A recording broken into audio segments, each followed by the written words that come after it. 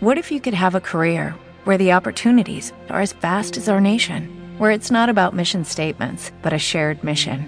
At U.S. Customs and Border Protection, we go beyond to protect more than borders. From ship to shore, air to ground, cities to local communities, CBP agents and officers are keeping people safe. Join U.S. Customs and Border Protection and go beyond for something far greater than yourself.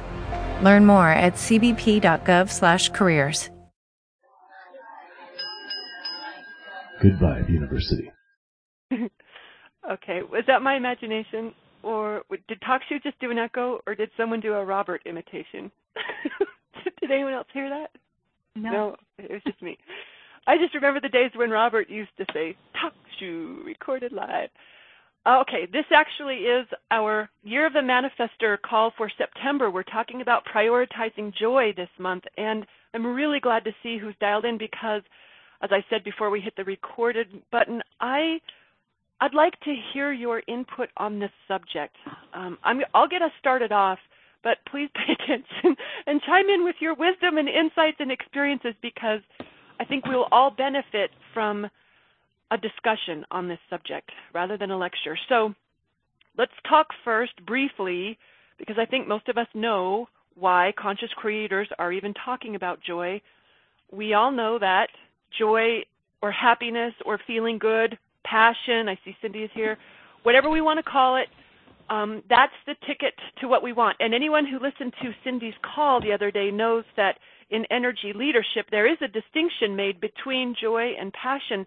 Cindy, I was just telling Nancy the other day that kind of reminded me of I'm sorry to sidetrack us in the first 5 minutes of the call, but I'm thinking about how Abraham makes a distinction between appreciation and gratitude. And I was thinking, as I was putting notes together for this call, I was considering it the same, but after the call you gave us the other day, I realized that's probably not the case. But at any rate, we know the reason that manifestors are paying attention to joy or shooting for it or focusing on it in any way is because it puts us in the kind of alignment that allows us to receive everything we've been wanting, right? Abraham would say that getting happy that's how you get in the vortex, and in the vortex is where all your cool stuff is. In fact, Abraham has said many times, the very core of our message to you is this simple: get happy. I like to quote, I actually heard it from Wayne Dyer, but he was quoting Abraham when he said, nothing is more important than that I feel good. Bashar says, following your highest excitement, it is in itself, that is a complete system. You don't need anything other than that. If all you did was focus on where your greatest bliss or passion was, you're home free. I was trying to think of other LOA teachers who weren't influenced by Abraham or Bashar. But does anyone know any other LOA teachers who talk about joy as an essential component of our vibration management practice? Well, virtually all of them do. I know Marcy Scheimoff wrote the book about happy for no reason. Yeah, that's a good resource, Kay. I'm adding that to the resource list because I had a couple of books I thought people might enjoy. So let me add happy for no reason. If anyone thinks of another teacher that you can quote, I'd love to hear it on the call. But my point being, I think most of us know this stuff. I think what I just shared isn't going to be news to anyone listening to this. We've all heard it. And yet, practicing it is different than knowing it. I think the reason why we find it challenging sometimes to prioritize joy when we're standing smack dab in the middle of our real life, I think there can be a couple of reasons why this is easier said than done. And I love the thought that that's a limiting belief, that it really is as easy as saying it to do it. I like that thought a lot. But when I thought about, okay, if we know this, how come more of us aren't making it more important? And I thought, for one, I know this is true even for people who've been studying conscious creation for a while. A lot of people don't fully trust it. They don't. Another reason is some people, when they care too much what other people think, and so like our spouse or our boss or our parents, they don't approve of it or understand it. So we feel some pressure from what others are thinking about how we're engaging life if we go for just joy. Some people, their challenge is that they actually don't know how to get there. Like they're so far away from it, they wouldn't even know where to start. Another challenge, I think, is that many of us have old programs of feeling like we have to earn it or, work for our reward. Like that kind of conditioning is prevailing, and that's what keeps us from prioritizing joy. And another one I had on the list, what does this mean? I said, life is just so darn unjoyful. Some people, the way we've crafted our lives, it's just not oriented around this. It's oriented around other things, so we're just really far away from it, and it seems like a big leap to make joy more important than anything else. But I'd like to hear from you guys. What other challenges come to mind when you think about why I understand why muggles don't do this, but people who understand the power of joy, why do you think they don't? And even if it's something that I repeated, I'd love to hear your thoughts on why you think we aren't already better at this, at prioritizing joy, than we are. I just put in chat that a lot of people, even though they intellectually know about it, they just don't prioritize it and haven't created a habit.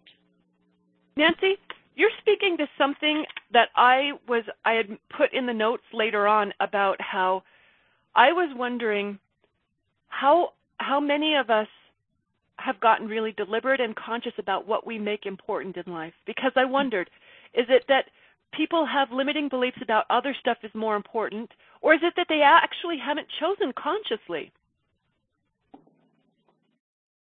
What you just said was speaking to that. Yeah. Would you agree? Yeah, I think, they listen to you, they listen to other LOA teachers, and they nod their head, yep, that makes sense, yep, and then they just keep going. I'm in the same category. I mean, I didn't think of an example, but I could probably think of something where I made something else more important than feeling good. Oh, I bet I have one. I don't have a specific example, but just knowing me, and I've gotten way, way, way better at this, but I bet I've done it because when my happiness seemed to conflict with someone else's, there are times when I choose to make someone else happy. And then some would say, well, that's actually, you are choosing in favor of your own joy because it makes you happy to make someone else happy. But there are two ways to go about that. You can do it as the martyr who's sacrificing and never gets what she wants, or you can do it as someone who's happy to give someone else what they want, even when it wasn't what you wanted. Mm-hmm. I've done both. Like you can say, you know what, in this case, what I wanted is less important than seeing this person happy right now. I feel like I cut you off too soon, Nancy. I'd love to hear you expand on what you were saying. Well, no, I just think that we forget that the way that we live is kind of a habit. Our existing way of being is a habit. And that the way you create a new habit, the way you develop a new habit is to practice it. And it really is something you kind of have to think about and plan for and, put it in your days for at least, I know they used to say 21 days to make a habit. Then they said it was 28 days. Then they said it was 30. And then some people have said, no, it's more like 60 to 90. So, 21. you have to make a commitment. And maybe you start at 21 and then you repeat 21 again and then you repeat 21 again until it's something that is just natural to you and becomes something that you do without even really thinking about it. But I think there's sometimes an expectation that just because I know something intellectually means that I'm going to also, I personally think that's the big gap in our highest manifesting success to start with, let alone practicing joy, because I think most of us here already know enough to completely rock our entire world, but it's just a matter of practicing it, closing that gap between knowing and doing. I think that's a huge one. We should do a call on that sometime. Hey, Susan, what are your thoughts on what sorts of challenges are keeping people who know, what's keeping them from making their happiness more important? Well, one thing I wanted to read in Aries Diva's thought, and she says maybe some don't know what brings them joy and can't imagine being joyful as much as possible. So default to how they usually feel. Oh, yeah. Ooh. Hey, who's the guy, John Stossel, isn't necessarily my favorite guy on the planet, but I remember he did a special years and years and years ago about happiness, and he, in his series, or in his show, he was making the argument that some people just aren't designed to be happy. Mm-hmm. And I got to say that I think that for people, that like Nancy was saying, you know how we get wherever we want to be? We practice. Like, we don't just assume, because, look, when I'm little, I don't know how to tie my shoes. You don't assume you don't know how to tie your shoes. You practice until one day you can tie your shoes. It's like being willing to practice it. I think we could get there. I would refuse to agree with John when he said some people just aren't programmed, and I think he meant like in their brain. Ooh, Janet could speak to this. In their brain or oh, Janet's dialed in. Oh, I knew you were in chat room. I didn't know you were dialed in. Hello. Is it too early to call on you? I just dialed in, and yes. Okay. All right. We'll come back to you later. Nice to hear your voice, though. Susan, I'll let you finish reading in from Aries Diva. But I did. That was okay. I also think that for some of us are so used to, if this is important to me, then it's serious. And instead of being seriously joyful, they the emotion or feeling they bring to it is intensity, which begins to block out the pleasure that just thinking about the process of being joyful, of immersing ourselves in that. And I absolutely agree. I wrote it in actually in the chat room earlier, is, how do you get to joy? Practice, practice, practice. The same way you get to Carnegie Hall. And so that is that. I also think that sometimes we're in such a rush that we don't enjoy, we don't savor, we don't wrap ourselves in the pleasure that is the path. Agreed. Because once we're there, nothing else matters. If you're immersed in joy in the moment, you're not attached. I mean, looking at the pictures of the house, it just is a pleasure. Well, it's funny you would bring that up, because as you were describing, how people can make it too serious and intense, I was thinking, I went, ooh, because I could recognize that in my own self, and it's only been a half day. When for those who aren't in chat room, I had shared a link to a house I was really excited about. My ex-boyfriend sent it to me, and I was like, oh, this is my house. This is amazing. Like, I was just all good vibes. And then I looked at it some more, and I emailed an agent, and I looked at it some more, and I talked about it a little bit. I emailed a link to my mom. I emailed one to Melanie. I shared one with Susan, and then and pretty soon I was like, oh, no, okay, but what if someone's interested in it right now? What if it's overpriced? What if you get snowed in the winter, like you never get to get out? What if, like, how are you going to come up with that much money? Like, I started getting serious about it, even in that thing that you're using as an example of how, pure joy here. Yeah, I started to turn it into okay, now, like, I can be a joy killer. Right, absolutely.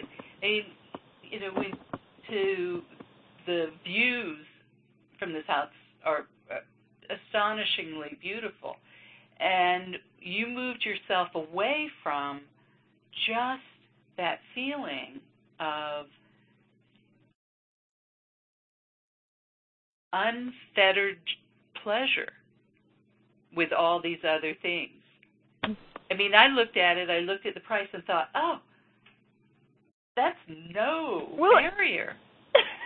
Well, fun. I love your thought. And I was like, well, yeah, for you. No, for you. Yeah, I got to join you in that page.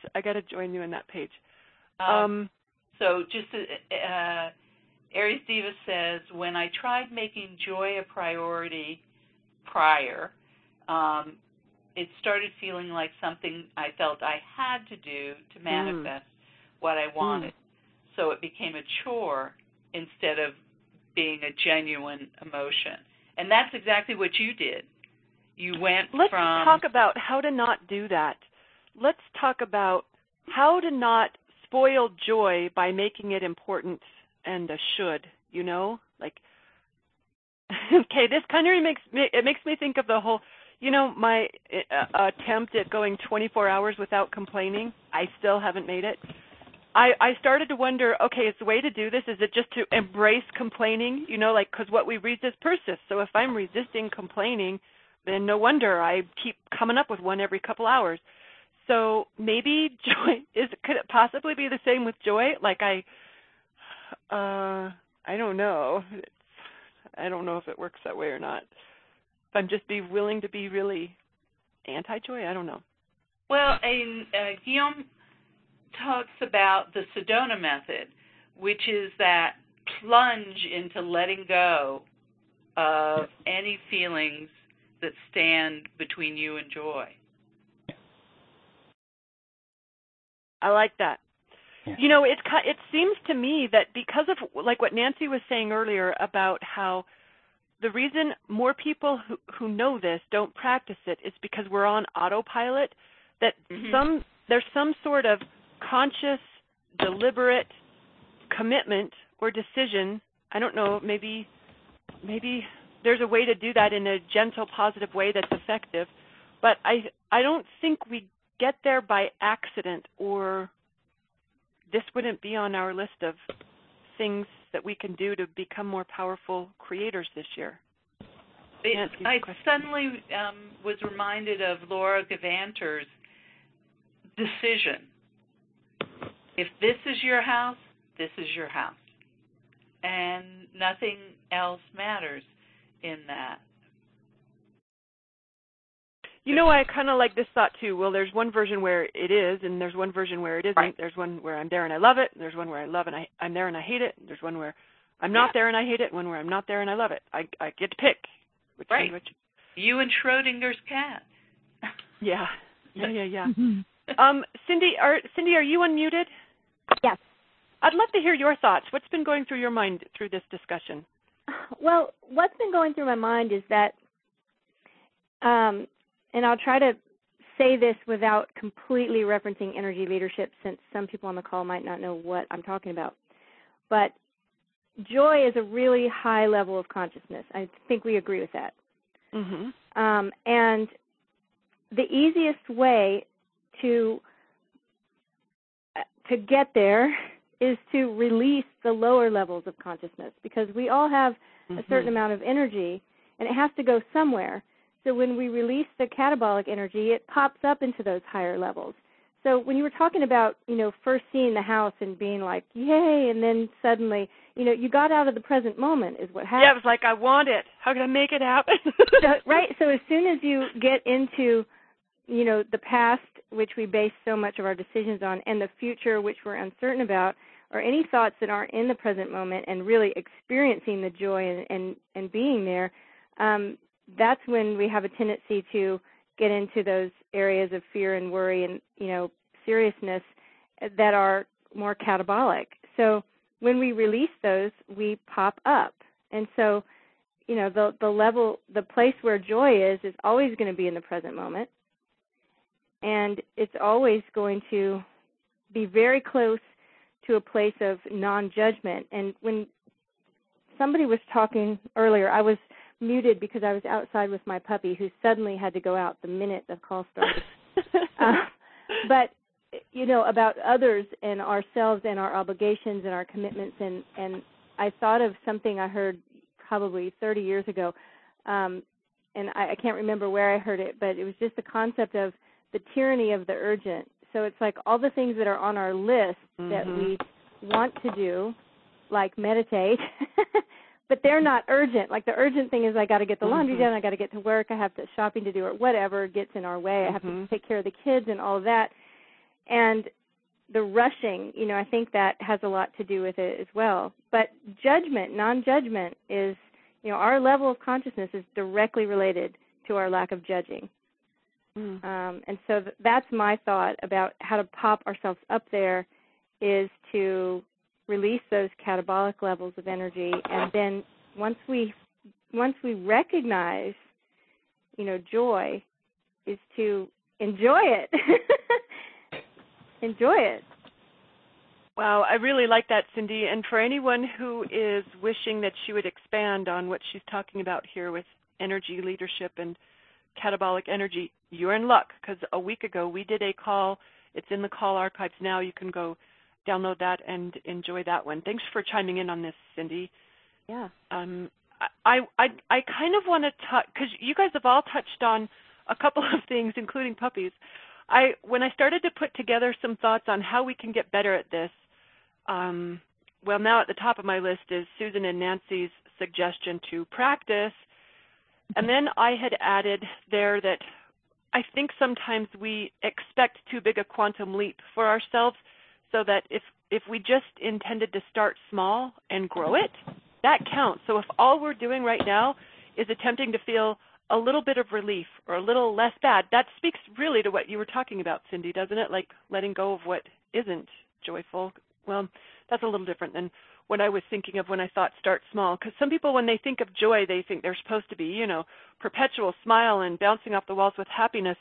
When really, if all we did was give ourselves one reason to smile today, one extra reason to laugh, one reason to feel relief, okay, that in itself is a step in the right direction. And the better we get at that, the more we practice it, the easier it becomes and the further we can go with it.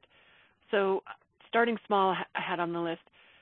And then I had eliminating what isn't joyful, like the things that really are spoiling your good time, drop those. I also put down here proving it to ourselves that we can trust it, that this is what works best for our lives. Because for the people who are so nervous that their life will unravel if they start having fun, because they're working so hard to keep everything going, to keep life how it's supposed to be, if you just prove to yourself, and we're doing that in the treasure hunt every month when we just do our practice manifesting projects, or you can even look back on your history when joy has served you well, or feeling good or happiness has led to good things. Or you can design your own little experiments so that it becomes easier to trust it. I think that can be helpful. I have on the list connecting with a joy mentor. That's where I have kittens, puppies, kids, sometimes kids, and then select friends. Like if we just pay attention to who we're hanging out with and consciously gravitate towards someone who has that kind of energy flowing, I think that can help us get a foothold in it ourselves. Get on someone else's coattails for this party. Creating an effective reminder to choose things in favor of joy. The same way I talk about once we've identified our core values, the value of knowing our values is that we can make conscious decisions in favor of them. We could do the same thing with joy. When I'm looking at different alternatives, I'm thinking of the houses. Oh, man, it makes it so clear where to go. So, yeah, choose in favor of joy. And then I also have on the list to begin each day with an intention to feel better. In fact, we could do that in a couple of ways. Like we could outsource it, right? We could pre-pave it a little, or even just setting an intention. I ask guides. Ooh, boy, I did this the other day when I was feeling really terrible. You guys, it was so amazing. In fact, it was yesterday. I was really upset yesterday. My version of really upset is pretty mild. Most people wouldn't even know I was having a bad time. But I asked angels to help me feel better, and I had a dream. It was almost like, sorry for the sidetrack, but it was so amazing. It was almost like they felt like friends. They weren't like spiritual beings, but it felt like two friends came and each took me by one arm, and they were ushering me along so fast. Like I had trouble keeping up, but they took me right into better feeling territory. I mean, I felt like I got escorted into it so powerfully. It literally is bringing tears to my eyes to think how effective it was to call on help. Oh my gosh, and it just makes me wonder, why don't I do that more often? It was amazing. So I think those are some of the tips for how to get better at this. But when I looked around to see what others were talking about for how to bring more joy into our daily, regular life or get happier, I saw a lot of common themes. Sleeping, moving, some sort of movement, especially outside if you can get some time in nature. Those were almost everyone that I read had those three things. And then I also saw consistent recommendations were to make a friend, any friend, doesn't even have to be a happy friend. Make a friend because that'll amp up your joy and happiness factor. Also to serve in some way. That's like, some people talk about it like go spread joy to others. That's how you can feel it yourself. And some were talking about it in terms of just go find a way to be of service. That'll do it. And many people were also talking about meditating. So those are some more very practical tips. For resources on how to, like if a person wanted to study this in depth, *6 if anyone's got any background noise, or if it's static, I can find it on my dashboard. Don't worry.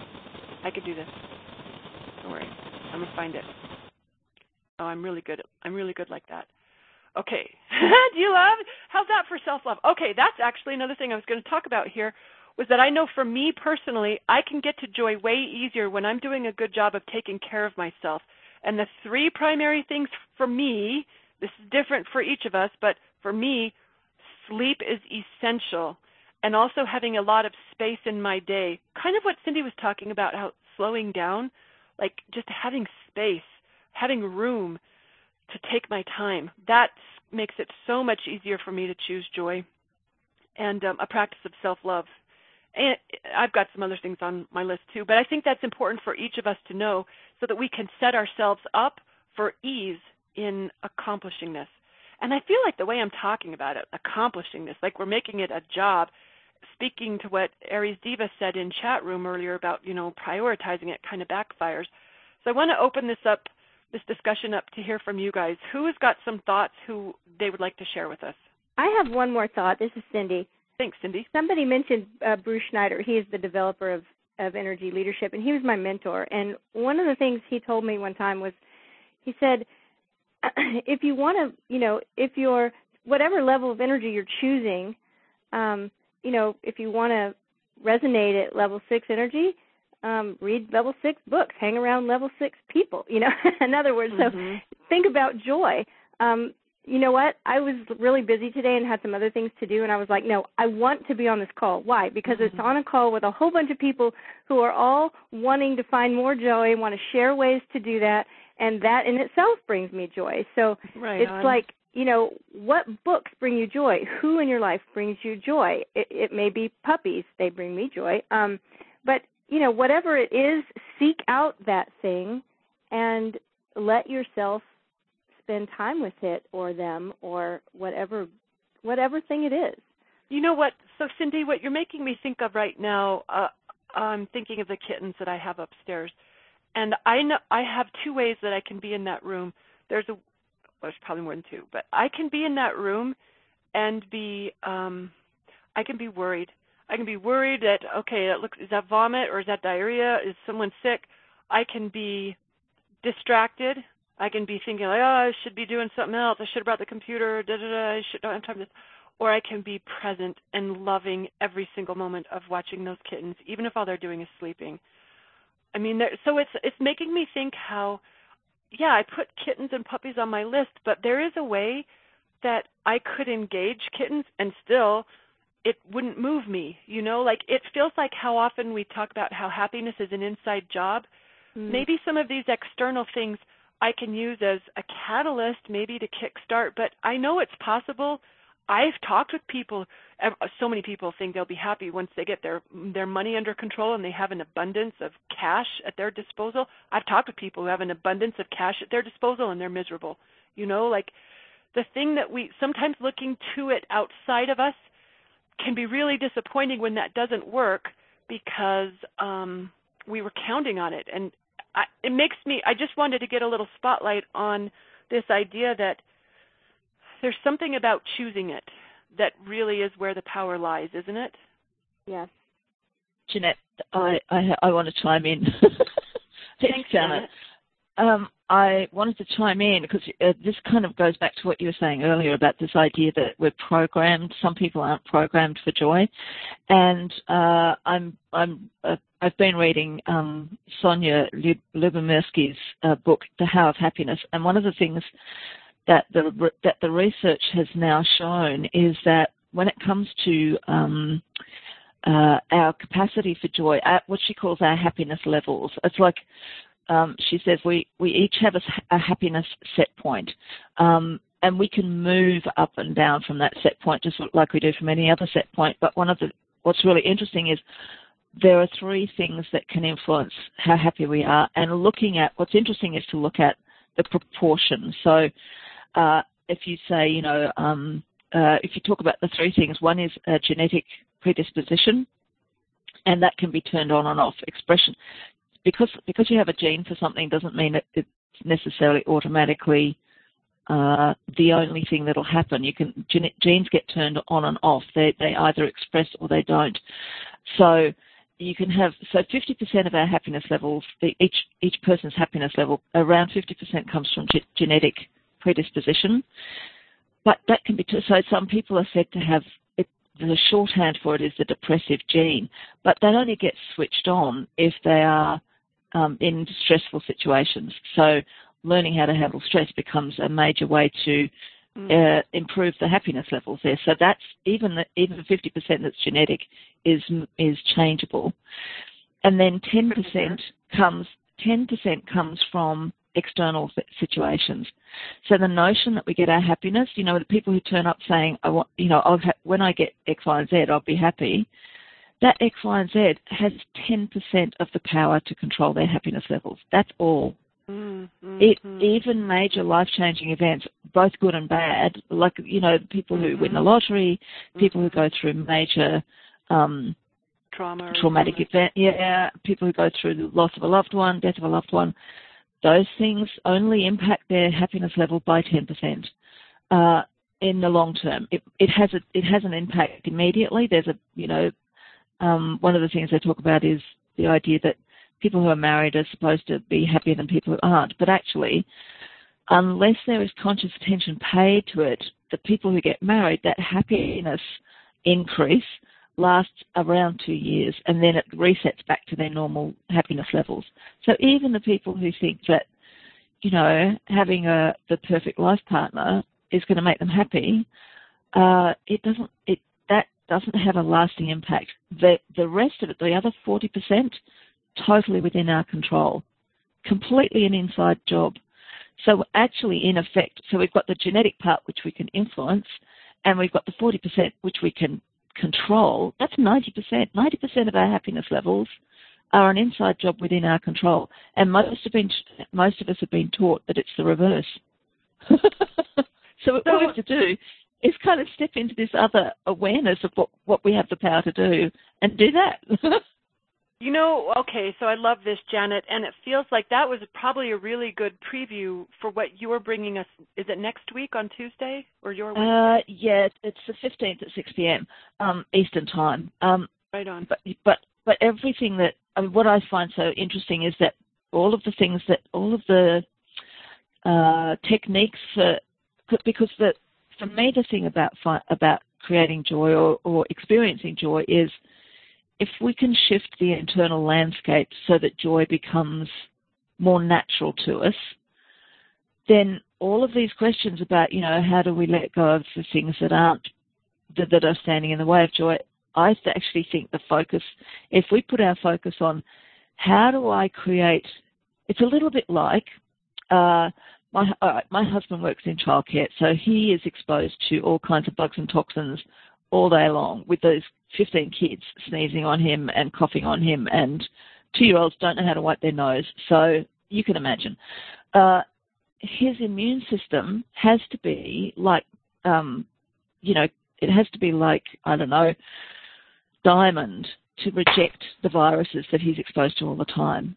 So somebody who's got the internal physical landscape that's really strong is going to walk into that and stay healthy.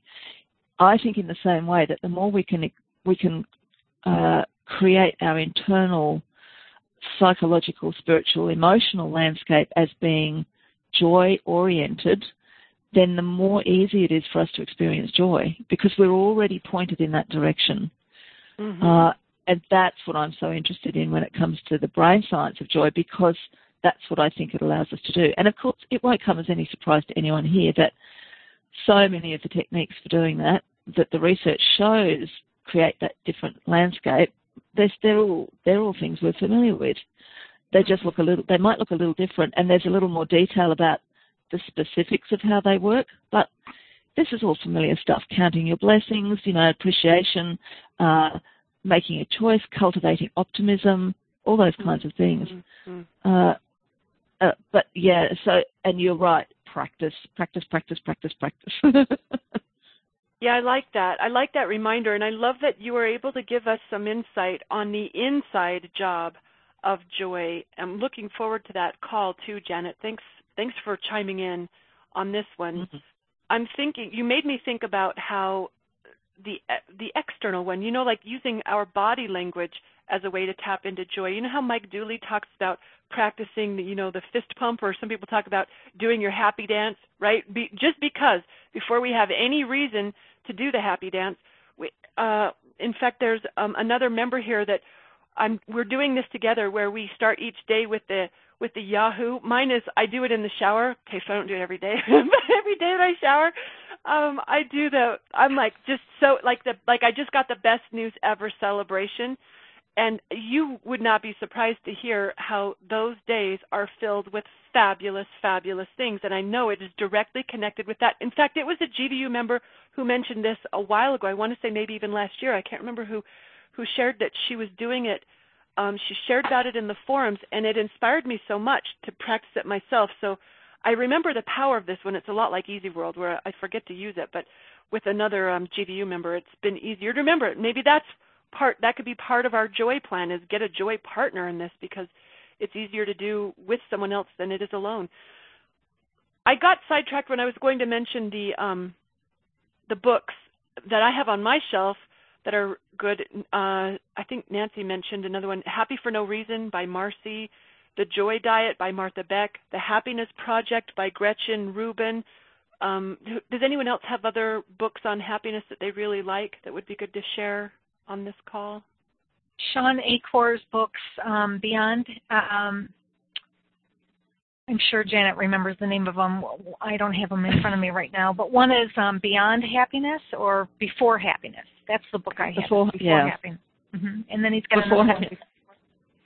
Yeah, it's Before Happiness, and the other one is, the first one he wrote was The Happiness Advantage. And then he followed it up with Before Happiness, because he realized he hadn't done the prequel. Mm-hmm. And is by the way, guide to study for happiness. Yeah, and by the way, the link that Carrie shared in the forum yesterday for the movie The Abundance Factor. Yeah.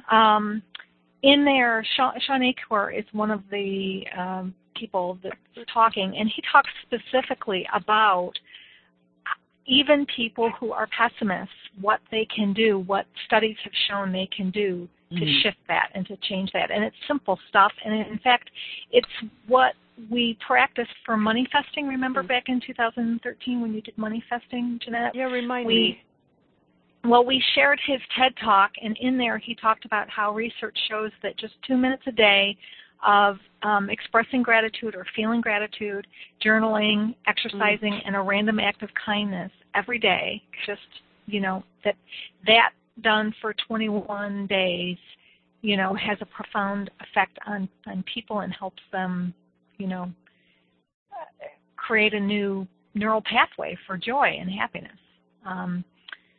And he quoted yesterday in that video, he said, we found in positive psychology when the human brain is positive, every single business outcome improves dramatically. No surprise, right?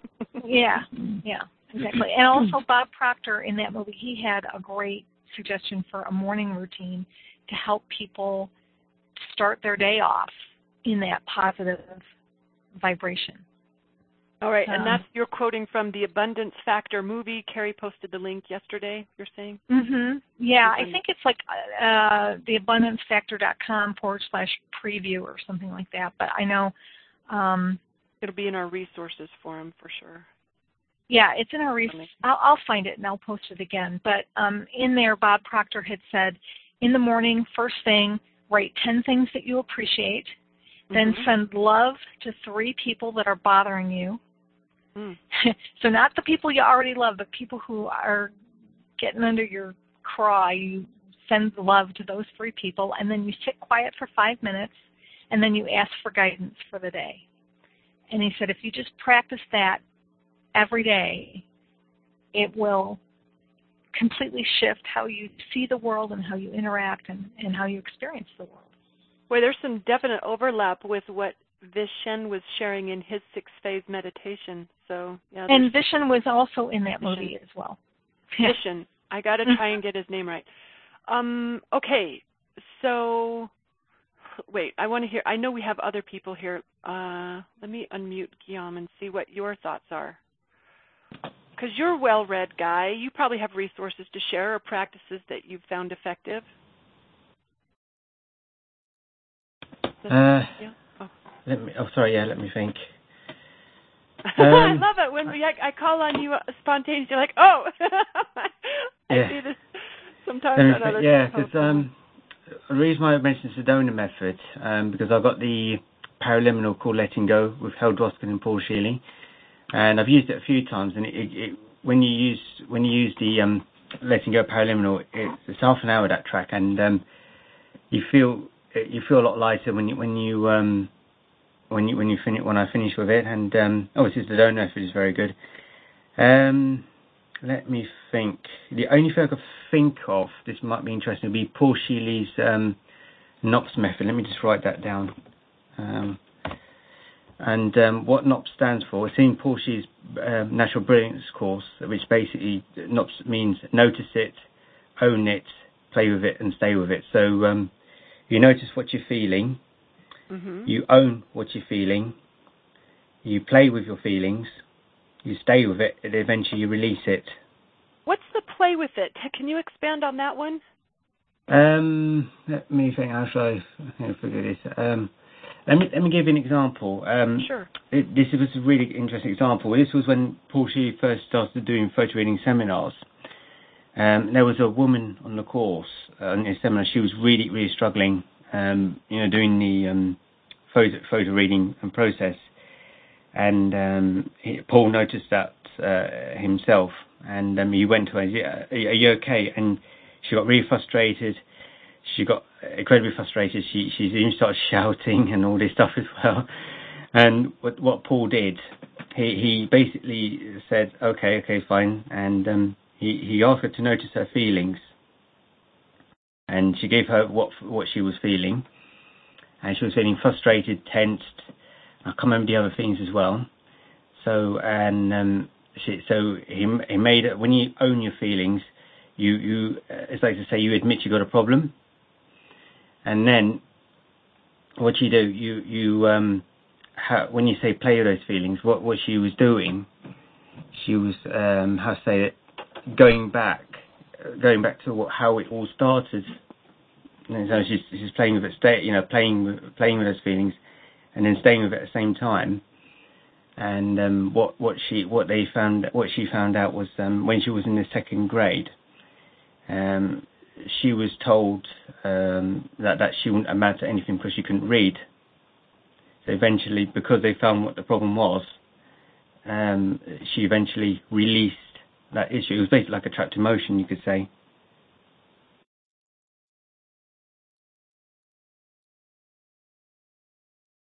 Did I lose Guillaume, or did you guys lose me?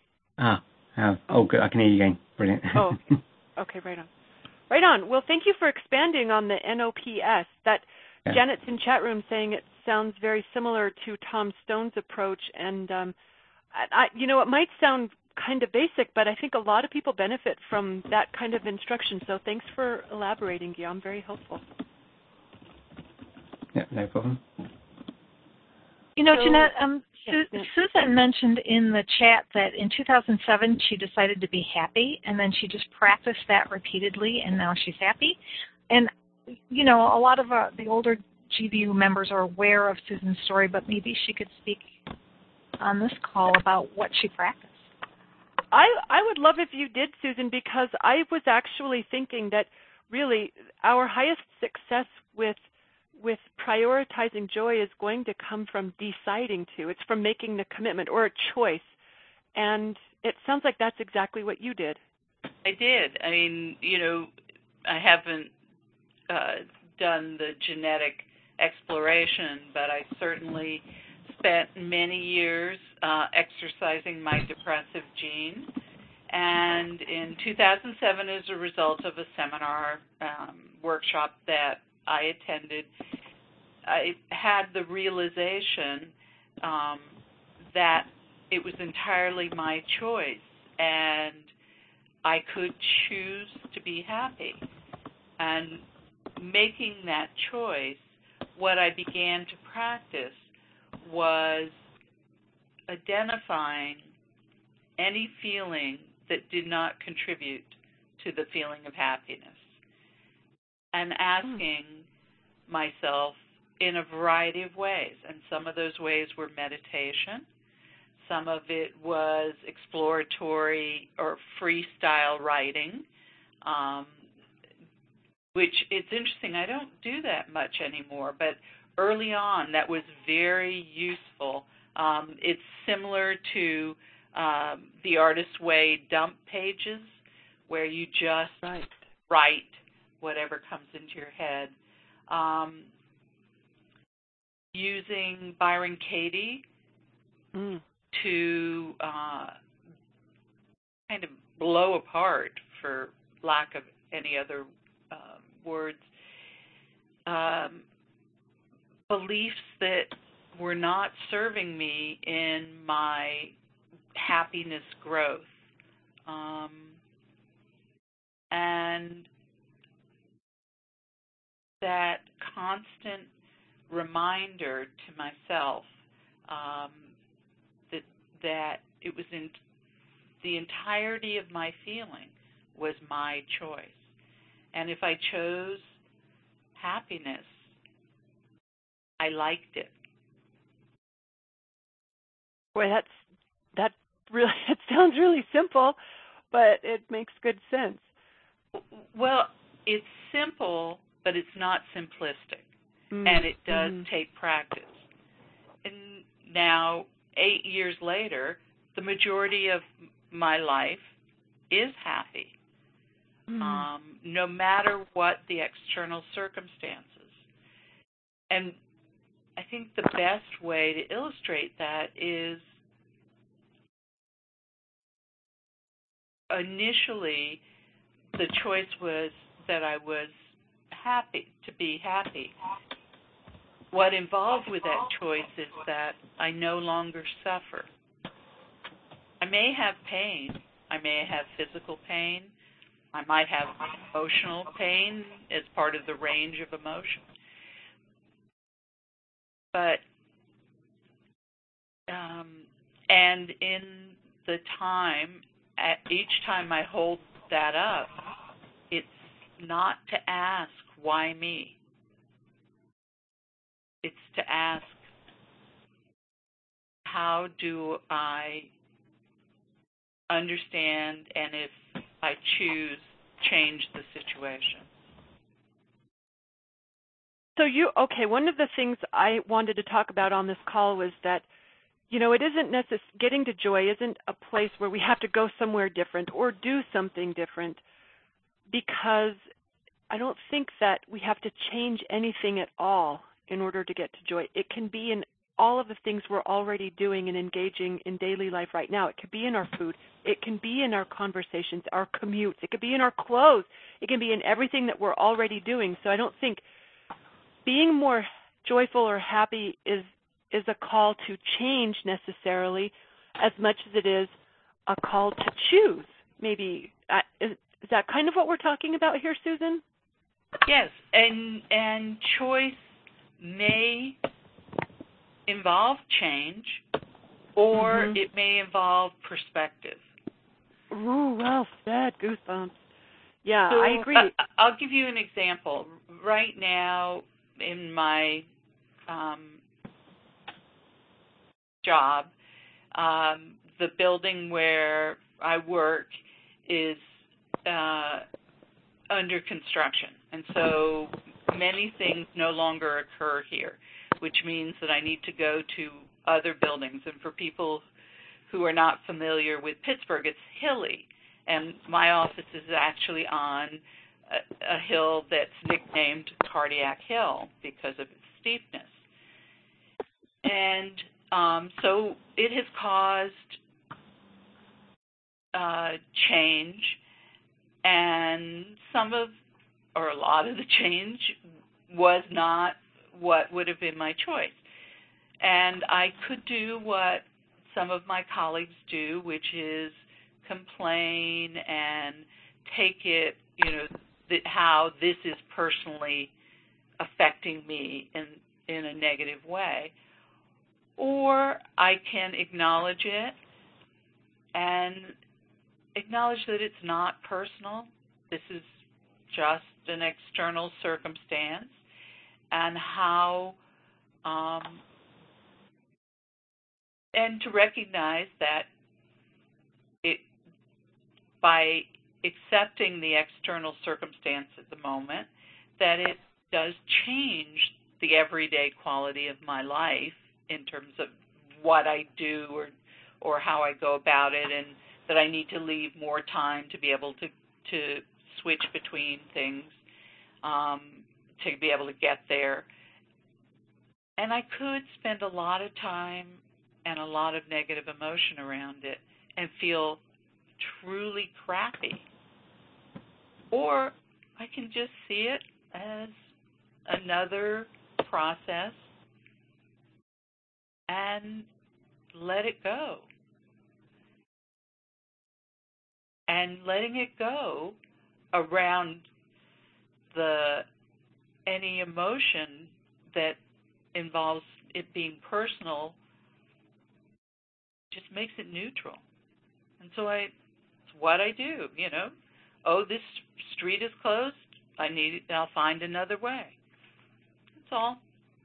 And because I know that the universe has my best interest, I'll get there when I need to get there.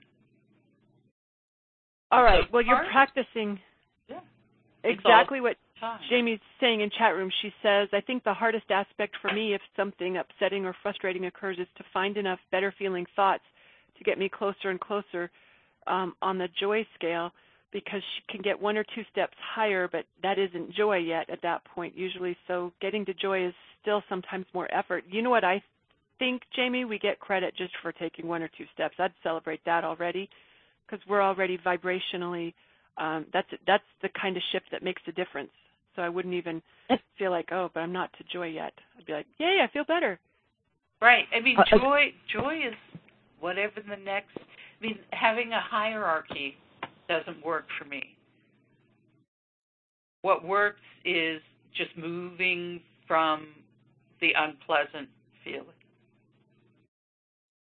I want to say, Susan's given us such a great example of that notion that because she's so practiced at joy, because she's made that choice and she's practiced, now when something that has the potential to be irritating occurs, she's got this kind of, it's like a muscle that's built up so well that it's compared to how her colleagues are responding, it's way, way easier for her to exercise that choice.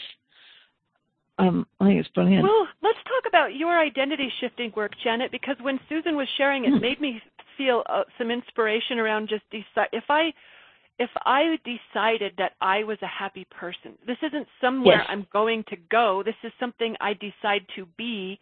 It seems to me that some might call it an affirmation, but as I embrace the identity of someone who's familiar with joy, or whatever words I want to put around it, that feels like that'd be super effective too, don't you think?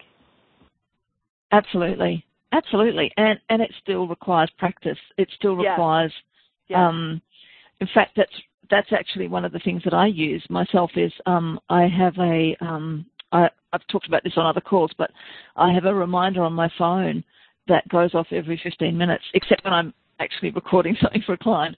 But it goes off every 15 minutes, and it has a little, I've written a number of different things that are triggers for me to sort of basically the question, for each of them, the question or the instruction is something like, are you plugged into resonant joy? If not, what would it take to get plugged in? And because for me, because there's no one size fits all. There's never a one size fits all. But for me, in order to become a person who spends more time in joy than not, because I think the idea that we have to be in joy 24/7 is also a bit of a overwhelming, right? Yeah, and we came here to experience the full tapestry. But if our default, I want my default space to be joy, which is I think what Susan's done so well is to that's normal. She's chosen for that to be her default normal. Yeah.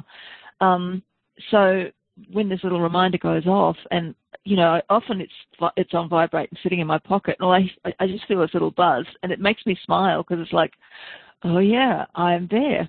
And if I'm not there, then that's my opportunity to do whatever particular technique is going to get me there. And sometimes that's just getting me to relief. Sometimes I can't get to joy.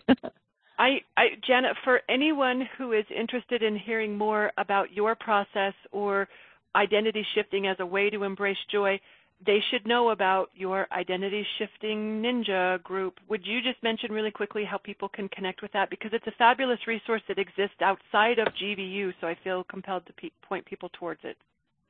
Oh, well, thank you. I appreciate that. My website is identityshift.ninja. And if you go to the Start Here tab, there's a Start Here Freebies tab. If you go there and scroll down, there's a bit about the Facebook group. That's the easiest way to get there because it's a private group, so you can't see it unless you're already friended. Yeah. I think all conscious creators would do well to do some identity shifting work with you. It's just a super powerful way for us to embrace our manifesting powers. Okay, thanks for that, Janet.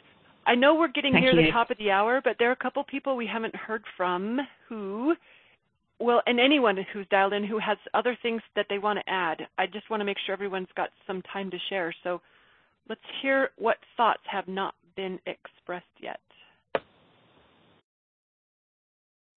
Anyone got anything? I was thinking about how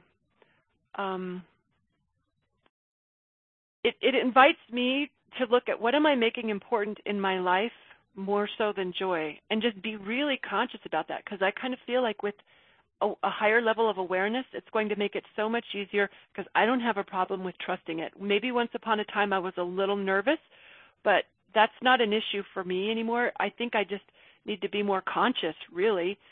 And I was also thinking, too, that for maybe this speaks to what Jamie was saying in chat room.